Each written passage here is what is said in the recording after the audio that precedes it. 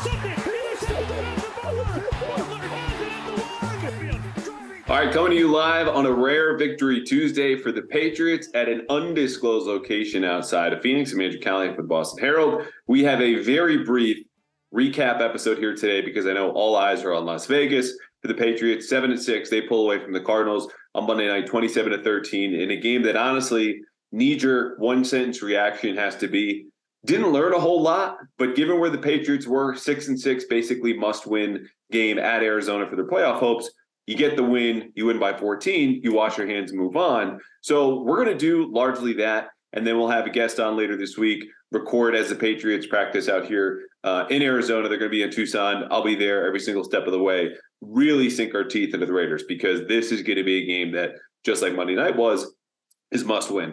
Hopefully, though, a little bit more entertaining because while you at home got to see glimpses of Mac Jones barking and Mac Jones cursing and Mac Jones waving off possibly Matt Patricia and or Joe Judge, I didn't get any of that watching the game live. Now, it was a good atmosphere. It's a cool stadium, obviously a lot of history there for the Patriots, but we're not going to spend too much time about Mac being upset with the offense. We can all see it. We all understand why. And when you look at the conservatism, which was a big headline this week, thank you, Vance Joseph, the Patriots lived up to it. Matt Patricia called 12 screens. Mac Jones threw all of 35 passes, took a sack. Pressure was intermittent, but obviously a big problem for the Patriots, which, as I tweeted, late in the game, they started the game 50% shotgun, 50% under center, and then Matt Patricia's first two under center play action passes result in an interception and then a blown screen. So they just said, screw it. We're going to be in the gun the whole time. We'll go screens. It's all going to be a quick game. And Mac Jones' longest two passes, of course, found Hunter Henry, which if you listened to the last pod, you would have known that's where the Cardinals were most vulnerable. Among really was a wide menu of options for the Patriots to go attack. They only throw to Hunter Henry 3 times. He comes down with 70 yards, most for him in a game this season, which kind of surprised me. But ultimately, again, they get out with the win. So for those of you unfamiliar with the format, we do the good, we do the bad, we do game balls. In the segment, I promise I had not forgotten, though we skipped it a couple of times, what would NFL film say? This kind of imaginary season-long recap, hour-long, one of those, productions, what I'm talking about. They're on the NFL Network, ESPN, usually reserved for Super Bowl champions. But even those mired in mediocrity get a fake NFL Films season-long recap here. No mailbag, another segment we've been skipping a lot recently.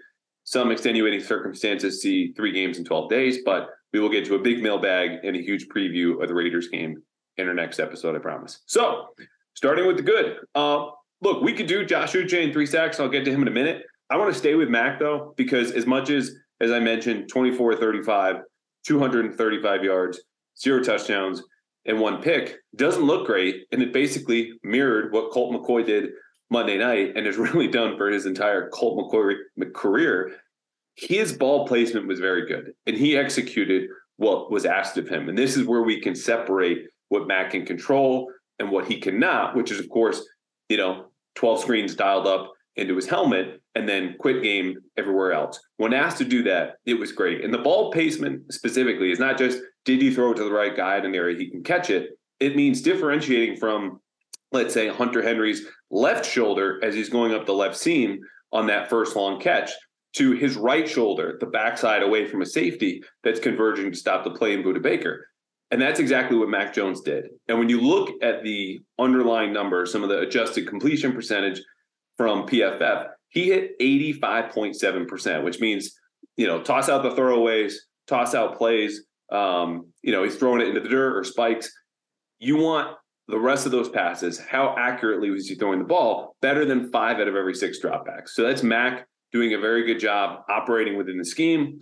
The 1 interception, of course, he gets hit in the arm. And again, that goes under coaching. This is we're not apologizing for Mac here, but you look at that play, Hunter Henry's asked to block one-on-one with an edge defender for over 3 seconds. Well, Connor McDermott and Mike Onwenu are double teaming the nearest defensive tackle.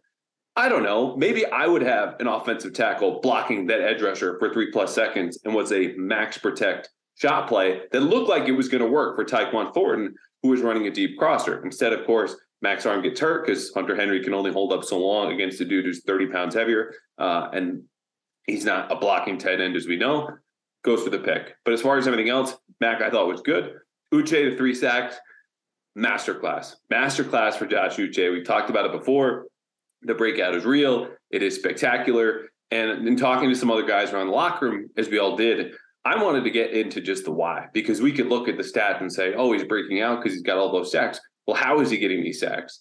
And we could dismiss some of them, right? It's just, hey, it's the Cardinals. Before that, it was the Colts. Their offensive lines, don't get me wrong, absolutely suck. But when you look at his attack plan, it's much different than the guy that we saw, at Michigan, then as a rookie, when he was balanced between outside linebacker and inside linebacker, and even last year, who's relying almost exclusively on his speed rush. And this isn't really doing an availability thing because, as Zach Cox from Nesson ran down, Uche's playing time has really been the same. He's still in the third down pass rushing specialist role. It's just that he's been much more productive in those snaps. And he might have been dinged up here or there, but it's something Belichick said that, oh, now he's getting a chance to play more. No, the playing time's the same. What he's doing, though, with it is bull rushing like he did on one sack. He's pancake and reverse pancake. Is it waffling? Should we call that defensive lineman to offensive lineman? Going speed to power in a clip that I posted on Twitter. So he knows offensive tackles are oversetting against that speed rush, knowing he can go around them, he can dip up under and over whenever he wants. But what are you going to do when they correctly protect against that and don't overset? He's going through them, he's going inside of them, and this is a guy who's really well-rounded. So 3 sacks, yeah, kind of says it all. But also when you look at how he's getting there, it indicates this can keep going. Like the Patriots, if they have a chance defensively to carry this team into the playoffs, it's because of players like him opposite Matt Judon. Also because of guys like Marcus Jones, who I hope gets a breather this week at Tucson, because this dude, in case you missed it, 2 kick returns, a catch on offense, an interception on defense, and 6 tackles, including one that laid out Arizona tight end. I want to say it was Trey McBride. I know it was McBride.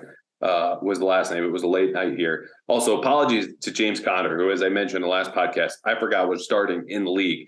He balled out. His patience behind the line was Le'Veon Bell-esque, where you could just kind of see him sifting, waiting, and then bouncing and pulling it to the outside. That guy can obviously still play. Back to Marcus Jones. I mean, when you look, let's just stay with the offense because we know the interception was Uche hitting Colt McCoy's arm. He's there to catch it. He's a very good kick returner. The way they used him offensively, Marcus Jones was in motion on 7 of his 8 snaps, which drew a lot of attention at the second level to create space for guys like Tyquan Thornton, had a quick catch. Pierre Strong got one on the screen. And so teams know, given what he did against Buffalo and just 2-3 offensive snaps, whatever it was, he's a threat with the ball in his hand. So even though he's not your traditional receiver and his route tree is going to be pretty limited, he's a guy you need to keep an eye on because all the Patriots have to do is a swing screen like they did, or a bubble like he ran a couple of different times, or even maybe a go if he can go downfield as someone who can obviously catch over his shoulder or look up at the ball, move under, and catch it, as we've seen him do as a returner. So Marcus Jones impacting the game beyond the stats that I just listed off was big for this offense because he was very involved in that first touchdown drive, which, finishes with Kevin Harris's first touchdown as a rookie running back. And the long catch to Hunter Henry came before the field goal drive. But Marcus Jones was involved when the Patriots offense was at its best. And I don't think that's an accident. And I think if, he can get enough rest defensively, because Jack Jones leaves after that first drive, Marcus has to replace him at outside corner. Like he should still be involved 10 to 12 snaps offensively every game the rest of the year. Defensively, also something unseen. Going step for step with DeAndre Hopkins and incompletion in the second quarter, Cardinals had this weird play where they, rush to the line, then stop like it's a college offense, look to the sideline like they're getting a play call. The play call was a surprise snap. The only people who looked ready at that moment to go were the center and Colt McCoy, who then gets a snap. All the receivers run vertical, while even the offensive tackle standing up and looking to the right then start to pass set. But the timing of this play wasn't such that, the center just screwed up or snapped it early. Like everyone snapped into place once the play began and wasn't looking around wondering what to do. The whole goal was just to keep the Patriots, catch them napping, and they didn't. Marcus Jones, a rookie, did not, went step for step with DeAndre Hopkins, kind of leaned into him on the sideline as the technique and some of those vertical routes, and it falls incomplete. So that was just a second down and completion. I think it was in the second quarter, but hats off to that kid because obviously he's been balling. Hey guys, we're going to hit pause in the Patriots here for just a second to talk about something really important, and that's bedtime stories. Yes, the tales that had us feeling cozy in our bed and ready for a good night's sleep. Some of us enjoyed a fairy tale ending, maybe hitting a walk-off home run or scoring a game-winning touchdown. So why shouldn't we have the same comfortable feelings when we try to go to sleep as adults as we drift off to sleep? Because the Calm app's immersive sleep stories make falling into relaxed and restorative slumber a breeze, bringing you back to the well-rested nights of childhood and hitting those homers and scoring those touchdowns. And I'm super excited to announce we're partnering with Calm, the #1 mental wellness app, to give you the tools that improve the way you feel. For the last year plus, it's helped me reduce stress and anxiety through things like guided meditation. It helps improve your focus with curated music tracks and help you rest and recharge with those imaginative sleep stories. It can work for kids or adults. There's even new daily movement sessions designed to relax your body and uplift your mind. And right now, if you go to calm.com/garden, you will get a special offer of 40% off, 40, of a Calm premium subscription where new content is added every single week. Over 100 million people around the world use Calm to take care of their minds because it is always ready on long days or short ones to help you stress less, sleep more, and live a happier, healthier life. So for listeners of this show, Pat's Interference, the best looking Patriots fans and smartest around, Calm is offering an exclusive offer of 40% off a premium subscription at calm.com/garden. Go to calm.com/garden for 40% off unlimited access to Calm's entire library. That's calm.com/garden. All right, on to the bad. It's one position and it's two guys, and it's the same thing we've been talking about. And if you want to throw Matt Patricia in here, that's fine. I, again, think it was too conservative, but ultimately, this is the reason why. Trent Brown and Connor McDermott. The offensive tackle play for this team, whether it's been those two, Yannick Kajust, Isaiah Wynn, has been abysmal. And unless they get the better version of Brown down the stretch, this is how the offense is going to look, regardless of opponent, moving forward. Trent Brown allowed a sack. He had a false start. He allowed to run stuff. Connor McDermott allowed a hurry, 2 run stuffs. And this is just an offensive line that when you look at plays that go downfield and then get called back, it's because of those two. And the Patriots tried to chip. I mentioned the max protection play where Hunter Henry, blocking for 3 seconds and shouldn't have been. It's just, you can't do a whole lot when those guys, in addition to Cole Strange, are struggling as it is. I mean, Trent Brown needs to be better in this instance. J.J. Watt cannot be sneaking inside multiple times, even if he's J.J. Watt against Connor McDermott in these zone plays that just get blown up in the backfield. And so they had 3 out of 4 run stuffs in this game. They had most of the pressure allowed, the only sack. And while overall the offensive line was okay, it would have been good if not for the performances of these two, which, look, you couldn't have many expectations for Connor McDermott, considering the Jets only wanted him enough to keep them on their practice squad. But this is where the Patriots are. That's their starting right tackle, even with Yannick Kajust healthy enough to be active on game day. Trent Brown practiced in a limited capacity twice due to illness. Perhaps he's still recovering. It sounds certainly like he is, but he's got to be better. Otherwise, this offensive line is going to stay right where it is. All right, happy talk. Game balls. Josh Uche, 3 sacks. We talked about it, his development in the skill. Real credit to, outside linebackers coach Steve Belichick too, because, people will knock him in the nepotism conversation, which I totally get. My defense of Steve has been, you look at his record as a play caller, and the Patriots finishing number 1 or number 2 in points allowed per game in 2 of the last 3 years. The defense rests. But the developmental side, when you look at players like before this year, Uche, Anthony Jennings, Chase Winovich, Ronnie Perkins, I'll throw in there. It's just not there. None of these guys who have talent, proven college production, have done anything in the Patriot system. Well, now Uche is in a big way, so he gets a game ball. Speaking of coaching and development, I mean, we could, cut a ball in half or go 2/3, Pierre Strong, 1/3 for Kevin Harris. I want to give the whole ball to Vinny Sunseri because the Patriots have been riding Ramondre Stevenson as much as they've ridden a running back since the days of Corey Dillon, and perhaps even more when you look at Stevenson playing 53 of 54 snaps against Buffalo. On Monday, of course, that was impossible. He has an ankle injury, suffers in the first quarter, leaves, comes back, plays 1 drive, has another drop, and then see you later. He is hopeful to play, he told Phil Perry of NBC Sports Boston.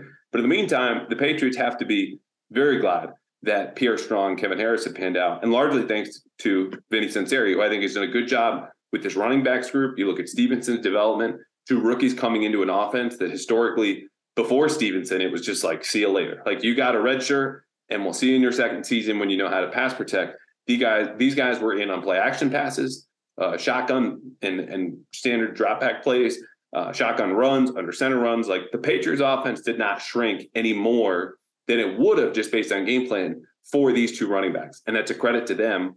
And talking to Pierre Strong after the game, you usually get the, I kind of had to settle down, or you have nerves, and then you just realize it's football. So I asked him, when was your this is just football kind of moment?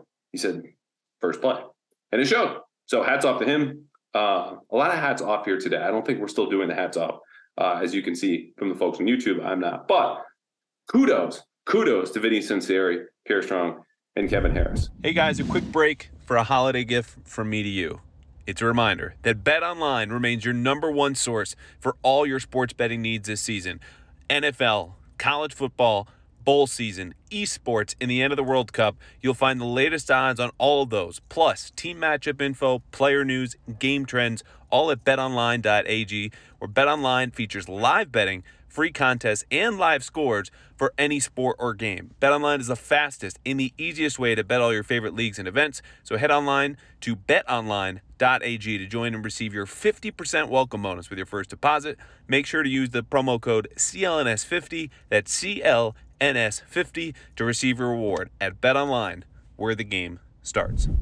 So that's it, last segment, and then we're fully turning the page to the Raiders here in a short week. What would NFL films say about this game? Well, obviously it's going to start with Kyler Murray, who, if I had to redo this pod over again, and we're not, we would hit earlier. Ultimately, though, let me say this, because I said it in the last podcast.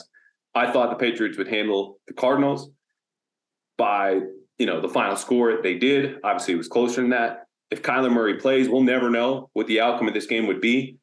Though, personally, I would still take the Patriots, who came in as 2.5-point favorites and played a style defensively that, even when Colt McCoy was in, really was built to protect against Kyler Murray. They played 83% zone in this game, which is got to be their highest, and I'll have to double check this, if not top 3 highest rates in the entire year. Again, this is still a man-heavy defense. They did not blitz, just 12% of all dropbacks between Murray and Colt McCoy. Murray, of course, tears his ACL in the third play from scrimmage. It's a huge downer. And this recap, NFL Films covers that. And I think they just kind of pull back to like some old school Patriots roots. And I look at this season and this offense in this game and say, this is more 2019 than kind of early 2000s, obviously lack of talent, quarterback play, blah, blah, blah. But I think they go for the nostalgia, right? Because how do the Patriots win this game? You get a defensive score, right? Raekwon McMillan, fumble return, Kyle Duggar, up there for good in game ball, but a couple of missed tackles, allowed a couple catches, and a few man-to-man snaps where he's just late recognizing. Obviously a good play, huge play, but didn't make the cut. So you get a defensive score. You got a kid in Marcus Jones who's doing Troy Brown 2.0 stuff. And that's from Troy Brown himself, talking to him last week saying, oh yeah, Marcus is way better than I was at that point already. And an offense that's doing just enough. And they don't care how it looks on the outside. And I'm not saying this is a good thing or a bad thing, but they just flatly don't. Matt Patricia said that today in a video conference with reporters. So they do enough, they get by. And you see the big hit from Marcus Jones, who's probably the star of the segment, right? The returns, a catch, the interception, all of that's on display. And the Patriots shut him out in the second half. So this is a defensive team. This is an older Patriots team. This is a Belichick fingerprints all over kind of team, even if the area where he has most of his fingerprints this season, being the offense, is really struggling. So that's where they go. Maybe some Cliff Kingsbury, the old shots, the headshots 20 years later for when he was drafted by the Patriots in the 6th round in 2003. But, I think that's kind of where they land. And they fast forward because there is no matchup with more hype and anticipation and storylines than they'll have than Las Vegas coming up, because yes, it's obviously the playoff hopes are at stake, but the whole Josh McDaniels background, Dave Ziegler now running their front office, plenty of ex-Patriots over there, Dron Harmon, Brandon Bolden, and they're going to face another wide receiver in Devontae Adams, who we talked about this before. Patriots needed to play 9-on-10 defense if they had to stop DeAndre Hopkins. Hopkins had 7 catches and 11 targets for 79 yards, but the fumble was the biggest play. And so those are not all empty calories. But when you look at those 79 yards and you think of the 7 catches, they had doubles for Hopkins on 3rd down inside the red zone, and that worked. If they hold Devontae Adams to 7 catches for 79 yards on Sunday, I think the Patriots should win. Now, am I expecting that? No. But we'll get to that next week. So next week, huge preview of the Raiders game. We're going to bring back the mailbag. We're going to really break down this team with the Patriots. What is this, third time we said biggest game of the season, the Jets game, now the Cardinals and now the Raiders. We're in the stretch run. Their playoff odds are just under 40%. If they win in Las Vegas, they'll go up close to 64%, though it really depends on the Jets and Chargers. So as you root for the Patriots on Sunday, keep an eye on those other 2 games, because those are the other teams they're going to determine, unless Miami just totally slides up down the standings, that determine how the Patriots finish out this year. So until next time from Arizona, we will see you on Friday with a huge Raiders preview. And as always, feel free to hit me up anytime on Twitter @_Andrew Callahan, or email me at acallahan@bostonherald.com. Happy Victory Tuesday to you and yours.